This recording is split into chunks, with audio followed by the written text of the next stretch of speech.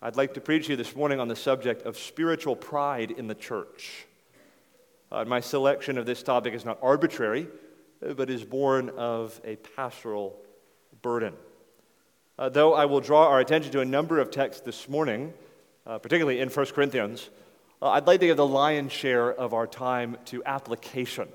This sermon will be a little lighter than normal on exposition, a little heavier than normal on application. What I'd like to do this morning for us is to see the sin of spiritual pride illustrated first in the life of one particular New Testament church, and that is the church at Corinth. And then I want us to consider practically, by way of application, some antidotes to spiritual pride. So that's where I am this morning. Spiritual pride illustrated in the Corinthian church. And then I want us to consider some antidotes to spiritual pride in our own church. But before we do, let's pray together.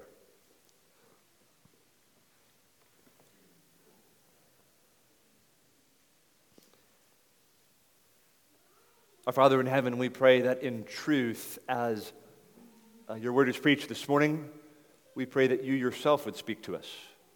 And we pray that there would be the conviction in every heart that God himself is speaking by his word. May that reality of what preaching is and ought to be, the telling out, the speaking, the announcing of the oracles of God, may that be our experience this morning. Father, we pray that you would bless the words of my mouth, that you would bless the meditations of all our hearts. We pray together in Jesus' name, amen. Let's consider, first of all, spiritual pride illustrated in the church at Corinth. Now, this could only be the most superficial kind of survey. We're going to go through the book, dip into a few passages along the way to illustrate how spiritual pride was taking root in the church at Corinth. But I want to get some biblical material before you to illustrate the ruinous effects of the sin of spiritual pride, particularly in the life of the church. So I'm not thinking primarily about like pride in your own individual life separate from the church. I know about spiritual pride in the life of a church together, which of course is made up of individuals. The Corinthian church was planted by the Apostle Paul himself. We have the record of the church's beginning in Acts 18. Paul labored there for a year and a half among that congregation to establish that church. He writes his first letter to the Corinthians from Ephesus, we think just a few years after he first planted the church. Plants the church, there for 18 months. He goes on, and we think it's just a few years later, from Ephesus, that Paul writes his first letter to the Corinthians. We learn from the letter of 1 Corinthians that Paul is writing in response to a communication he had received from the Corinthians themselves.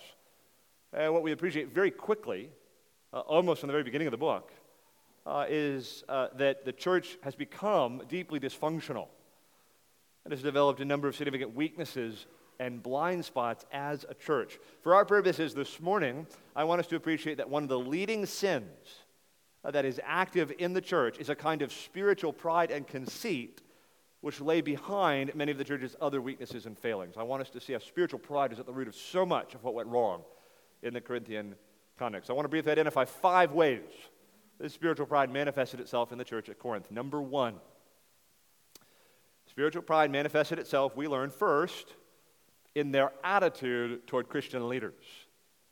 In their attitude toward Christian leaders. From the very beginning of the epistle, we learn that factions were emerging in the church that identified with particular Christian leaders over and above others. So look, if you would, at 1 Corinthians 1. Good to have your Bibles open to that book this morning.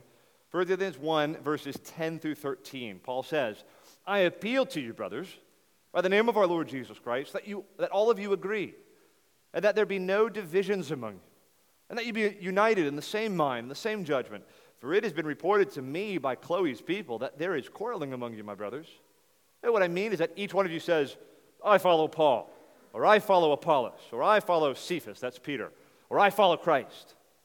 Is Christ divided? Was Paul crucified for you? Or were you baptized in the name of Paul? Apparently what you had in the church were rival factions identifying themselves with particular leaders. And apparently they were doing this in order to claim for themselves some kind of status in the church. Perhaps by virtue of who baptized them. I was actually baptized by Paul.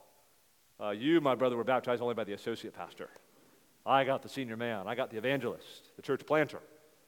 Perhaps they were boasting about who first taught them the gospel. Well, I deserve to teach the class because, after all, I learned the gospel from Cephas. He's the one who taught me. Otherwise, they were boasting in who was discipling them. Maybe they thought they had a favored position with one leader over another. This concern over identifying with these leaders and viewing it in a carnal way is identified, renewed again in chapter 3, where Paul directly calls such thinking carnal and worldly. And Paul expressly identifies this pattern among the Corinthians as a reflection of spiritual pride. For he says, if you look at 1 Corinthians 3, verse 21, so let no one boast in men. It's not boasting about who your favored Christian leader is. Let no one boast in men, for all things are yours, whether Paul or Apollos or Cephas or the world or life or death or the present or the future, all are yours. This is the first way spiritual pride is manifest in the Corinthians' attitude toward Christian leaders. Second way spiritual pride was manifest. Secondly, it was manifest in their claims to possess superior knowledge and wisdom over others. In their claims to possess superior knowledge and wisdom over others. Paul actually begins the letter with a long discourse on the nature of true wisdom that runs all the way into chapter 3. Apparently, some among the Corinthians were thinking of wisdom and knowledge in a worldly way, in a way that diminished the power of the gospel and promoted pride in them. Paul contrasts the wisdom of this world with the wisdom of God, and he chides the Corinthians for conceiving of wisdom in a worldly way. Some in the church were boasting in their apparent wisdom, what they knew over and above their brothers and sisters. And Paul says to them in 1 Corinthians 3, verse 18, if you look at that text, let no one deceive himself. If anyone among you thinks that he is wise in this age, let him become a fool that he may become wise. For the wisdom of this world is folly with God. For it is written, he catches the wise in their craftiness. And again, the Lord knows the thoughts of the wise, that they are futile. You think you're so wise? You think you know so much? Well, those who think they're wise according to the world become fools. A little later on, Paul urges them to remember that they are not superior to others, regardless of what they think they've learned or what Christian teachers they follow. They have no grounds for boasting, he says. Any true wisdom or knowledge they may possess or any spiritual attainments are only a gift from God anyway. And therefore, they should not look down their noses at others. 1 Corinthians 4, if you look at that passage, verse 6. Paul says, I have applied all these things to myself and Apollos for your benefit, brothers, that you may learn by us not to go beyond what is written, that none of you may be puffed up in favor of one against another. For who sees anything different in you? What do you have that you did not receive? If you then received it, why do you boast as if you did not receive it? You think you know so much greater than, even if you know so much, what do you have that you did not receive? Why are you boasting as if you did not receive it? Third way we see spiritual pride manifest in the church at Corinth. Spiritual pride manifested itself, third, in their toleration of sin in their midst. Their toleration of sin in their midst. Look, if you would, at 1 Corinthians 5. 1 Corinthians 5, verse 1. It is actually reported that there is sexual immorality among you, and of a kind that is not tolerated even among pagans, for a man has his father's wife. We think either this is the man's stepmom, and he's having his stepmom, or his father's died, and now he's entering into relations with his mother. Verse 3 says, and you are arrogant. Ought you not rather to mourn? Let him who has done this be removed from among you. Look at verse 6. Your boasting is not good. Do you not know that a little leaven leavens the whole lump? Exactly what the nature of this boasting was is not immediately clear, but many have suggested the essence of their boasting was that they took pride as a church in how tolerant they were of sin. See how forbearing we are, how long-suffering, how merciful. We even have a man in our midst who is sleeping with his father's wife. We don't put him out. Aren't we tolerant? Aren't we merciful? We welcome all into our membership. We do not judge. See, aren't we nice and spiritual? They were boasting that this was going on in their church. In this, Paul saw in them a kind of pride, a kind of arrogance, a kind of sinful boasting. And he calls them out for it. He says, purge the evil man from your midst. This is just an aside. This has nothing to do with my sermon. But I just will say there are churches today who will make this very same boast, that it's somehow a credit to a church to exercise extreme toleration of gross and immoral sin in their midst, and to not call people to account, and to not seek to make sure the church, the membership of the church, is pure and is walking in godliness. And there are some, even in settings like ours, among churches like us, out of a contorted understanding of the gospel, think to deal with sin in the way Paul is calling us to deal with sin in the church is somehow wrong. That it's somehow a failure of love to deal with sin in the church in this way. Brothers and sisters, Paul is very clear, 1 Corinthians 5, and we should not withdraw from this passage. It would be arrogance and pride to tolerate such sin in the midst of the church body. All right, number four. Fourth way spiritual pride manifested itself in their attitude regarding Christian freedom. In their attitude regarding Christian freedom. 1 Corinthians chapter 8, if you would please turn there. 1 Corinthians chapter 8, look with me at verse 1 and 2. 1 Corinthians chapter 8, verse 1. Now concerning food offered to idols, we know that all of us possess knowledge. This knowledge puffs up, but love builds up. If anyone imagines that he knows something, he does not yet know as he ought to know. I preached on this text about a month ago. In that sermon, I sought to show how some in the Corinthian church rightly concluded that there was nothing wrong doctrinally with eating meat sacrificed to idols, and therefore felt at liberty to eat such meat. However, those who had this knowledge and this freedom were using it to present a stumbling block to their brethren who did not share their knowledge and their freedom, and thus were being led into sin. And Paul again sees in this the traces of spiritual pride. He says, this knowledge you have is puffing you up. He said spiritual pride manifested itself in an unloving and cavalier attitude about Christian freedom, and it was hurting the church. People were becoming prideful about what their doctrinal knowledge allowed them to do and what it allowed them to enjoy, and it was injurious to the church's health and unity. All right, fifth and final way. Spiritual pride may have manifested itself, fifth, in their attitude towards spiritual gifts. I say it may have manifested itself. I think we see traces that spiritual pride is present in their attitude towards spiritual gifts. Won't go into too much detail here, as the issue of the Corinthians' attitude towards spiritual gifts is quite involved. But there are clear indications in 1 Corinthians 13 and 14 that the church possessed an inadequate and dysfunctional view of spiritual gifts. That much is clear. We also get indications that in the Corinthian context, spiritual gifts were not being viewed as gifts given by God for the building up of the body, and perhaps more as a platform for personal performance and a way of achieving some kind of status in the church. They perhaps viewed the gifts in a somewhat carnal way, as a way of exalting themselves and asserting their own self-importance. The matter of spiritual gifts may have become another occasion for spiritual pride to manifest itself in the church. Well, so much for this brief survey of the Corinthian church. What I think we can clearly see is that spiritual pride was at work in numerous ways in this congregation. This has just been a brief survey to illustrate what spiritual pride looked like in one particular New Testament church. Spiritual pride certainly manifested itself in other ways in other churches in the New Testament. I've simply illustrated how it looked in one particular church. However, more than simply illustrating how it came to expression in the Corinthian church, I am more interested in thinking with you about how spiritual pride might manifest itself in a church like ours. I know it's certainly possible we may as a church be tempted toward pride in precisely the same ways as the Corinthians. So we might become prideful with respect to different leaders, either in this church or in the wider Christian world. We might become arrogant with respect to sin in our midst. We might become prideful with regard to spiritual gifts.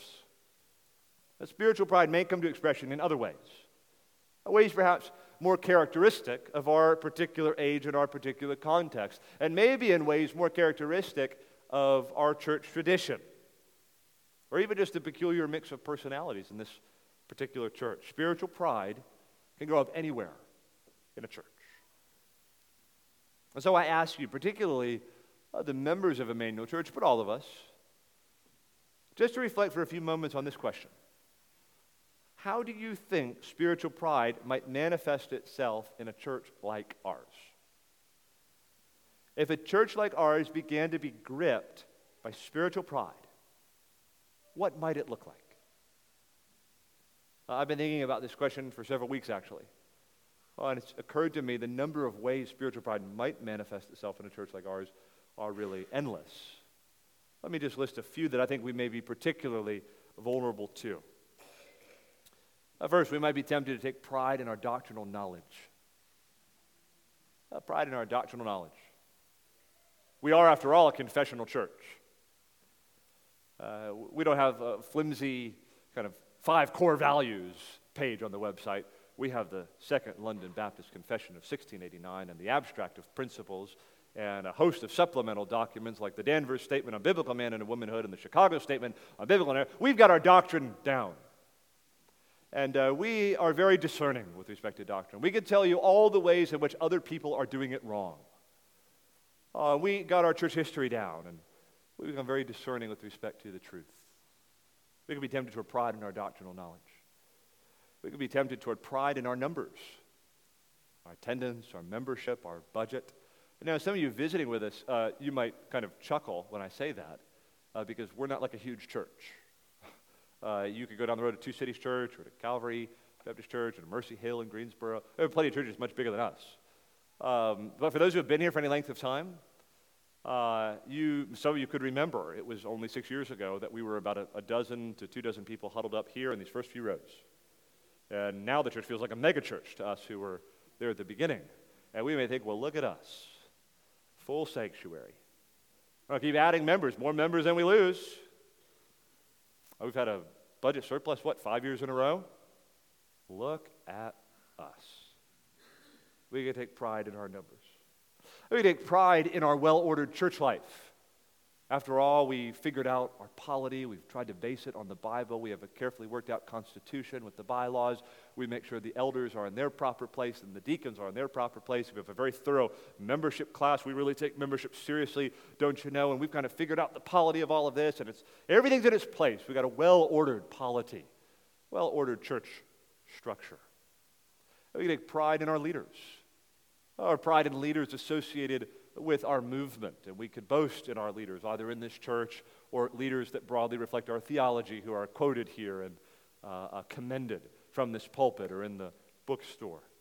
How about this one? This term was a new term to me.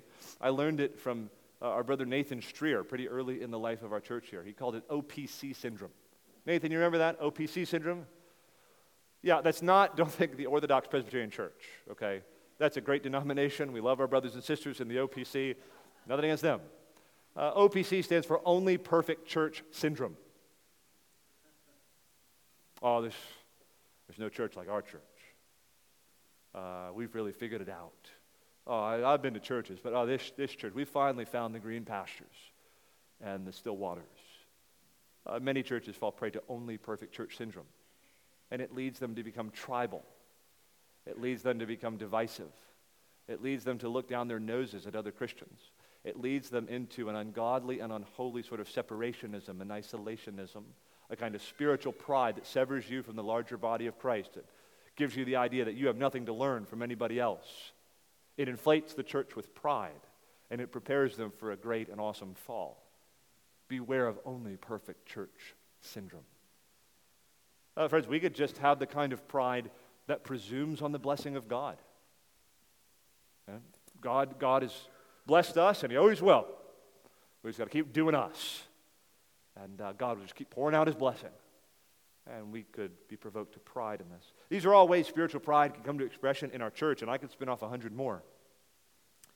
What we must recognize is that spiritual pride can, in fact, take root here. It can infect the water supply in this church, the water supply that we're all drinking from.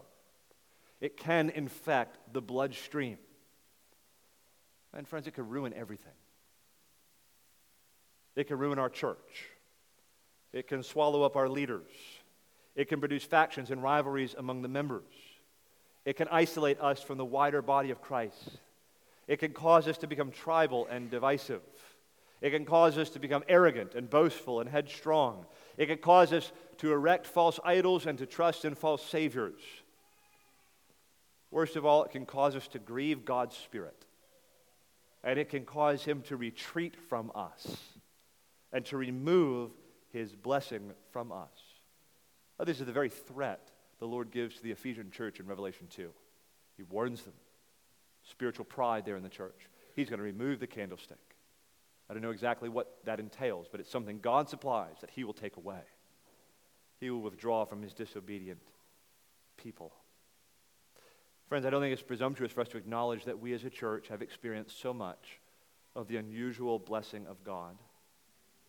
But it will often happen that churches that experience periods of special blessing will come to see that blessing as something they earned, or something they achieved, or something to which they are entitled.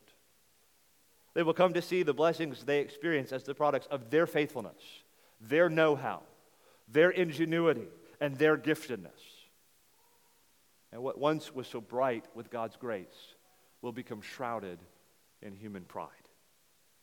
And I don't want that to happen to us. So I'm reading this sermon in part to warn us against this danger and to help us consider how we can resist it. So in the time that remains, I'd like to present, by way of application, 7 antidotes against spiritual pride in the church. And we'll go through these quickly. Be not afraid. We'll spend most of our time on the first 2. 7 antidotes to spiritual pride. These are really just a number of exhortations, brothers and sisters. And I just urge you to take these exhortations to heart and to consider how we may apply them here in our church. Antidotes to spiritual pride in the church, in our church. If we wish to fight spiritual pride, number 1, we must be a church centered on and shaped by the gospel. If we wish to fight spiritual pride, number 1, we must be a church centered on and shaped by the gospel. What is the gospel? Maybe you're here this morning and you don't know what the gospel is. We talk about it all the time. We sing about it all the time. We pray about it all the time. We talk about it all the time. If you don't know what the gospel is, you need to listen in a special way here. The gospel simply is the good news about what God has done in his Son, the Lord Jesus Christ, through his incarnation, death, and resurrection, to make a way of salvation for sinners like you and me who come to him in repentance and faith. The gospel is the good news about what God has done in his Son, the Lord Jesus Christ, in his incarnation, in his death, in his resurrection, to make a way of salvation for sinners like you and me who come to him in repentance and faith. This message is central to our faith. It is the bedrock of our lives. And this message, the gospel, is meant to shape everything about us. Our lives, our families, our church, the way we view the world, everything. The good news of mercy, forgiveness, and salvation found in the blood of Jesus Christ for guilty, vile, and helpless sinners like us must come to shape us at the heart level. They must come to define not only the doctrine of this church, but the entire culture and ethos of this church. See, churches can have the gospel in their doctrine, in their statements of faith, but it can fail to permeate the air, fails to take hold and create a gospel culture. We don't want just gospel doctrine, we want a gospel culture, a gospel ethos in the life of the church. And if the gospel comes to take root at the level of our culture as a church, what will be the result? Well, friends, far from being proud about our achievements, we will have large eyes to our own sins and our own unworthiness and our own shortcomings and inadequacies. And we will be moved to a humble and contrite posture before the Lord, looking to him in humble dependence and expectant faith. We will be overwhelmed and amazed and excited by the abundant grace of God shown to us in Christ. His mercy and his forgiveness will flood our hearts and will transform and reshape our minds in glorious ways. We will not see ourselves as magnificent and impressive, but rather as wretched and sinful. And we will see God as the fountain of all mercy and all blessing and all kindness and all compassion. We will view ourselves not as spiritual hotshots, but as redeemed sinners, unworthy of the manifold blessings and gifts we receive. We will see ourselves as being redeemed from slavery, adopted out of orphanhood, justified and pardoned of all our transgressions and sins, all by God's grace, not our merits and what we do. And we will be eager to love and serve and worship our Savior, who has transported us from darkness to light and from death to life and from eternal misery in hell to eternal life forever in heaven. If you want to choke out pride at the root, immerse yourself in the biblical gospel. the good news about what God has done in Christ. If we would be inoculated as a church against spiritual pride, the gospel needs to permeate everything about this church's culture. The gospel should be the keynote in all the preaching and teaching. It should fill our Sunday school classrooms. It should fill our songs and our readings and our prayers. The communion table, where the gospel is most compellingly illustrated, should be especially precious to us. The gospel should be on our lips in our conversations with one another. And the effect of this kind of gospel culture in our church will not be that we become proud toward one another in our relationships together. Rather, we will sympathize with our fellow sinners in the church, and we will look upon one another with grace and mercy. Grace and mercy that we learned by the gospel. And we will be patient, and we will be long-suffering with one another, with patience and long-suffering that we learned by the gospel. And we will be quick to repent of our sins, and quick to forgive one another, with repentance and forgiveness that we learned by the gospel.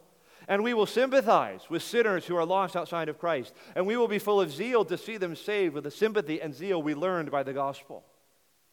Friends, to keep pride out of the church, we need gospel sermons, gospel songs, gospel prayers, gospel meditations at communion, gospel Sunday schools, gospel small groups, gospel prayer meetings, gospel testimonies, gospel conversations, gospel friendships, gospel partnerships, gospel books. The gospel must permeate and pervade everything about this church. And if the gospel permeates and pervades this church, spiritual pride will have its downfall. Spiritual pride ends where the gospel story begins. If we would fight pride in the church, we must be a church centered on and shaped by the gospel. Number 2, second antidote. We must always pursue a posture of humility before the Lord. We must always pursue a posture of humility before the Lord, particularly with respect to our own sins, weaknesses, and blind spots. We must always pursue a posture of humility before the Lord, particularly with respect to our own sins, weaknesses, and blind spots. Brothers and sisters, if we're to resist spiritual pride, we must always pursue a posture of humility before God, a posture of lowliness, of dependence, of need. And in that posture, we will be made to recognize, I am not as impressive as I think I am. We as a church are not as impressive as we may think we are. We are covered in sins and weaknesses and failures and inadequacies and blind spots. They are known to God. And friends, we should want them to be known to us, so that we could see them, be humbled by them, and then repent of them, and see to turn away from them. If a church is to have a posture of humility before God, the members must have an abiding sense of their own weaknesses and inadequacies. I often talk to people in the membership process. Standard question we ask in the membership interviews, why do you want to join this church? And not always, not even often, but every now and again, someone will say something like, well, we finally found it. We finally found a church. Hard to find something wrong with this church. And I always say the same thing. I say, just look a little more closely. You will find it. Plenty wrong with this church. In all seriousness, I'll tell folks, if you're here for even just a few years, I assure you, the members of this congregation will disappoint you. And the leaders of this church, I know, are going to disappoint you. Every church is an imperfect church. Every church is, to some degree, a dysfunctional church. Friends, this is true of marriage. As I counsel younger couples who are getting prepared for marriage, I'll tell them there is going to come a point, it's just necessary, it happens in every marriage, where there will be some modicum of disillusionment with your spouse. I thought marriage was going to be more, better. Almost no one enters into marriage with realistic expectations, right? There's a kind of disillusionment we experience sometimes in other people because we're all sinners. We're all disillusioning. We get disillusioned with ourselves. Well, there's a kind of disillusionment that will take place in the church. Every church is imperfect, dysfunctional, weak, possessed with certain sins and blind spots. Brothers and sisters, our theology teaches us, doesn't it, to expect sin and weakness. If you think this church doesn't have sins and weaknesses, you have not comprehended the Reformed theology we've been trying to teach you. Friends, of all churches and denominations, we who teach the doctrine of total depravity and the unconditional grace of God should be ready to acknowledge our weaknesses as a church and our shortcomings and our need for growth and sanctification and continual cleansing and renewal. We have not arrived. We need to be realistic about the blind spots that we surely have. You say, we don't have any blind spots. I don't see any blind spots. Well, you wouldn't see them, would you? They're blind spots. You're not aware that they're there. The point is, we should be more aware of our sin and failure than we often are, and it should lead us, friends, to assume a posture of humility and contrition before God, not proud boasting in who we are and what our achievements are. Our default posture should be one of need, of weakness, of frailty in the presence of God. God, show me. Show us. Help us as a church. Open our eyes. Give us insight. Give us the grace with which to repent and to restart and to grow as a church. Help us as a church be more aware of our sin and our need and more aware of your grace and forgiveness and your readiness to help us. If we would resist spiritual pride in the church, let us together pursue a posture of humility before the Lord. Number three, antidote number three. We'll move more quickly here. Number three, we must never stop being surprised by and thankful for God's unmerited blessings. We must never stop being surprised by and thankful for God's unmerited blessings. My friend, do you find the goodness of God toward us surprising? And by that I'm not asking, are you surprised that God would be good in his being, that he possesses the attribute of goodness? No, I mean that he would be good toward us. Sinful mess that we are. Do you find his blessings unremarkable and frankly a little humdrum? Or are you amazed at God's blessings in this church? Like God's kind providences. Do you ever stop and say, look what God has done? This is the work of the Lord, and it is marvelous in our eyes. Look what God has done in mercy and kindness toward a mess of undeserving people like us. Whereas one sign that pride is already having its work within us is if we begin to regard God's mercies and blessings as commonplace. But the humble believer never ceases to be amazed at God's manifold kindnesses. And the humble church never ceases to be surprised and impressed by the mercy and compassion of God either. I've been reading the Psalms a lot in preparation for my sabbatical. I'll be studying the Psalms, and I was reading one writer who was drawing out this point, how impressed he was by how often the psalmist seems so surprised at how wonderful God is and how good he is, like just gloriously surprised, like he's even better than we had thought. He's even kinder than we had thought. He's even more good than we had thought. Oh, how wonderful are your works, O Lord, studied by all who fear you. How many are your works toward those who believe? I cannot number them all. And this sort of humble surprise and amazement at the unmerited blessings of God leads them to thankfulness, to gratitude, looking up to God. Thank you, God, for what you're doing in us. Brothers and sisters, let's never stop being thankful for every last blessing God bestows on this church.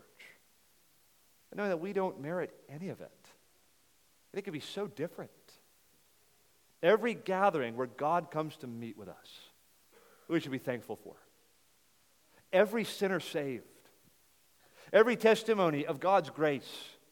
Every backslidden person recovered. Every marriage that is restored.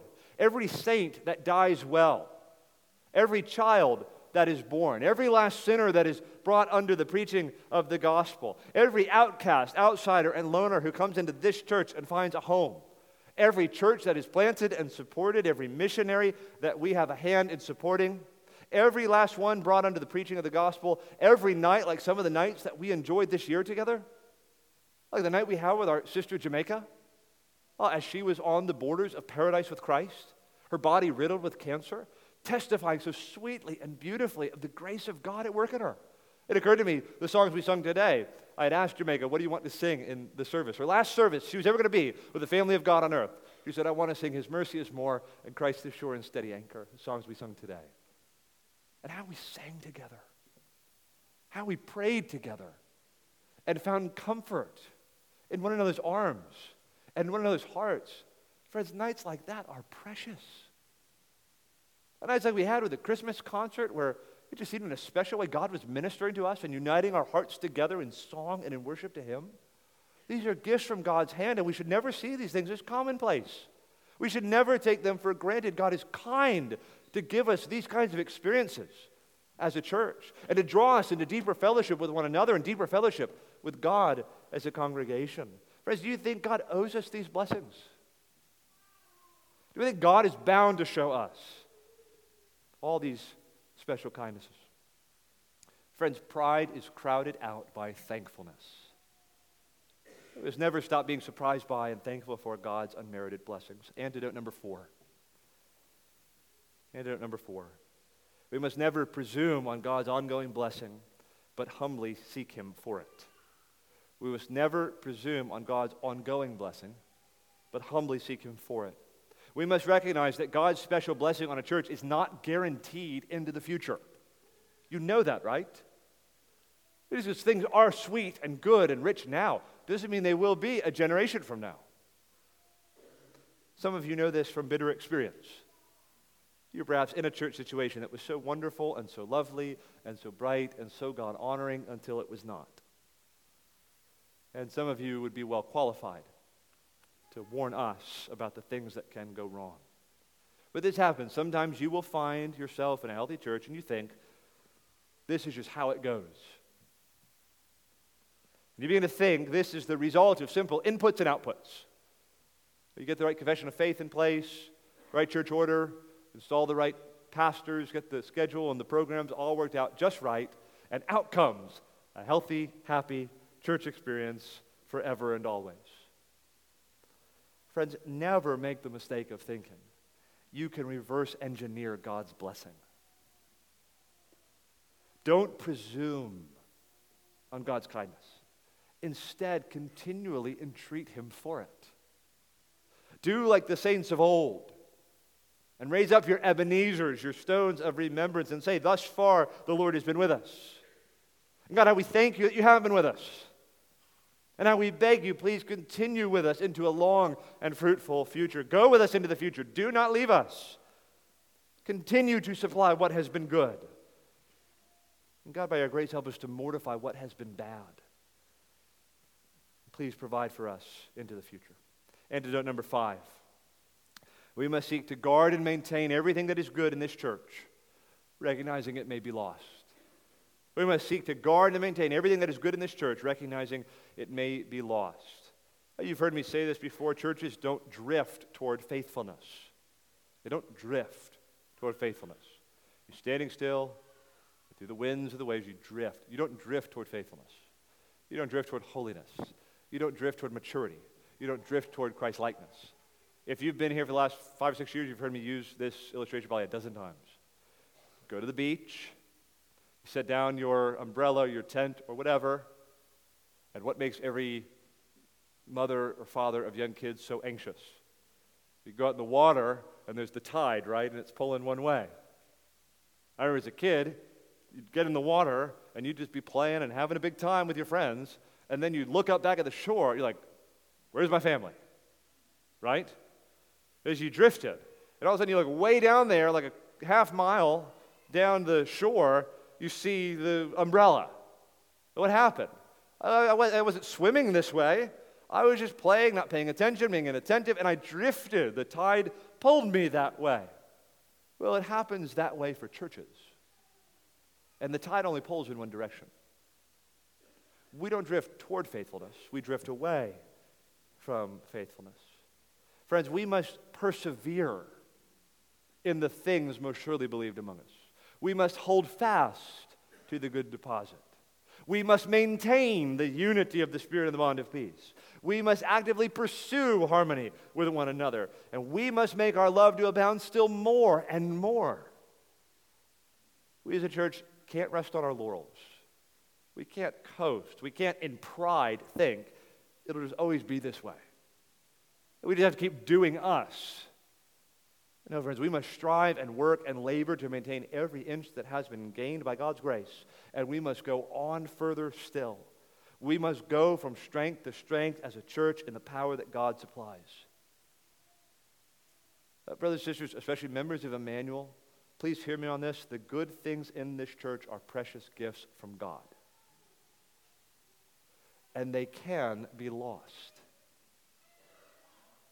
They can be forfeit. May God help us to maintain them in humble dependence upon the Lord. Antidote number 6, just 2 more now and then we'll be done. Antidote number 6. We must never place inordinate confidence in one leader or a group of leaders. We must never place inordinate confidence in one leader or a group of leaders in this church or outside this church. We must never allow this church to fall prey to a cult of personality. We must never expect of our elders that which we may expect only from Christ. We must recognize that the best of men are men at best. All men have feet of clay. And no matter how thoughtful and careful our elder track is, and it should be thoughtful and careful, these men can never be our saviors. Furthermore, we must remember God has chosen to place in leadership in his churches weak men, sinful men, men who are made of the same stuff as everyone else. God did not choose to create a separate race or a separate genus of men to be his ministers. He has chosen men from among the ordinary ranks of sinful humanity to lead his churches. And one of the things we, the elders of this church, would beg of you to realize is that we, like you, are weak and sinful people. We have bad days. We have besetting sins. We have glaring blind spots. We do not have perfect marriages. We do not have perfect children. We often don't know what is right or best. We make mistakes. We fall short. None of us can be your Savior. Churches go terribly wrong when they start investing pride in their leaders. There's no one like Pastor so-and-so. As long as we got him on the team, we'll be just fine. No, friends, one way to fight spiritual pride in the church is to recognize the limitations of our leaders. To recognize they are all vulnerable. They all have weaknesses. And this should lead us to humbly pray for them, to love and know and befriend them, to honor them for their work's sake, certainly, but never to flatter them or to provide them with the kind of adulation that will only provoke pride in them. And never to locate within them that which can only be located in Christ. The 7th antidote to spiritual pride, or 7 of the antidotes to spiritual pride, many more we can name. We should associate with other churches and just celebrate the work of God in them. We should associate with other churches and should celebrate the work of God in them. Friends, sadly, this is not in my notes, but it has been the testimony of too many churches who embrace our theology that they sort of sever themselves from the larger body of Christ. And they become divisive, and they become tribal and separationist in their instincts, and they isolate from what they regard as less pure expressions of New Testament Christianity. I've been kind of adjacent to that world some in my past. It's a terrible place to be. We call it a kind of reformed fundamentalism. I think it dishonors God. Friends, I don't want to be a part of a church that looks down its nose at other churches. I don't want to be a part of a church that is perpetually suspicious of other churches or is competitive with other churches or doesn't know how to celebrate the work of God in other churches. We must never withdraw from Christ's true churches. I think I can defend that from the Bible. We must never withdraw from Christ's true churches. I am not talking about every building or gathering or 501c3 that calls itself a church. I'm talking about Christ's true churches. We must associate with them. We must pray for them. We must promote their good and their flourishing. We must stand with them. Spiritual pride will make us view ourselves as superior to other churches, and it will move us toward tribalism and a party spirit, and it will lead us to a despicable kind of isolationism and separationism from the wider body of Christ. OPC syndrome, only perfect church syndrome, is deadly to a church. Brothers and sisters, let's commit that we will never give in to it. Sorry, looking askance always at brothers and sisters around us. This doesn't mean you can't advocate for our principles in the wider evangelical world. It can't be that you can't have resources put towards seeing churches become more healthy. I'm all about that. But friends, we must stand with our brothers and sisters in other churches. However dysfunctional they may be, look at us. We're a dysfunctional church. We're an imperfect church. We're all looking to the same Savior to help us and to build us up. We're looking to the same Bible. We may not withdraw from Christ's true churches. In closing, let me say this. I said I preached this sermon out of a pastoral burden. I say it again, though. This is not because I think this church has become gripped by spiritual pride. I don't think that at all. It's because I've seen it. I know spiritual pride is always at our shoulder. I know it's always knocking at the door, wanting to come in. And friends, if it does, it will ruin everything. I can say for my wife and me, these have been the best years of our lives, being in this church. God has created, I don't think I'm being presumptuous when I say this, something sweet and something precious about the fellowship of this church body. Well, we should continue always in a posture of humble gratitude to God for every good gift He gives us. I should never think we really earn this. Look what our hand has made. Look how the vision of the elders really did create something special here. Look what our tithe dollars have done. No, brothers and sisters, we have experienced nothing other than the unmerited goodness and favor and blessing and mercy of God. Amen. And we must commit to guard it. We must forsake and resist spiritual pride. We must pursue a posture of humble dependence on God. We must be more aware of our weaknesses and our failings and our need. And we must not seek in prayer meetings and in our private worship at home and the conduct of our worship gatherings to seek God and ask, please, Lord, thus far you've been with us. Would you go with us into the future? May you protect and preserve every good thing that's been created here by your Spirit. And may you enlarge it. May you make us more like Christ. More like the vision of the New Testament church that's held out to us in the Bible. Brothers and sisters, as we approach a new year, I ask you, I encourage you, I invite you, pray to God and invite and ask His blessing on this congregation.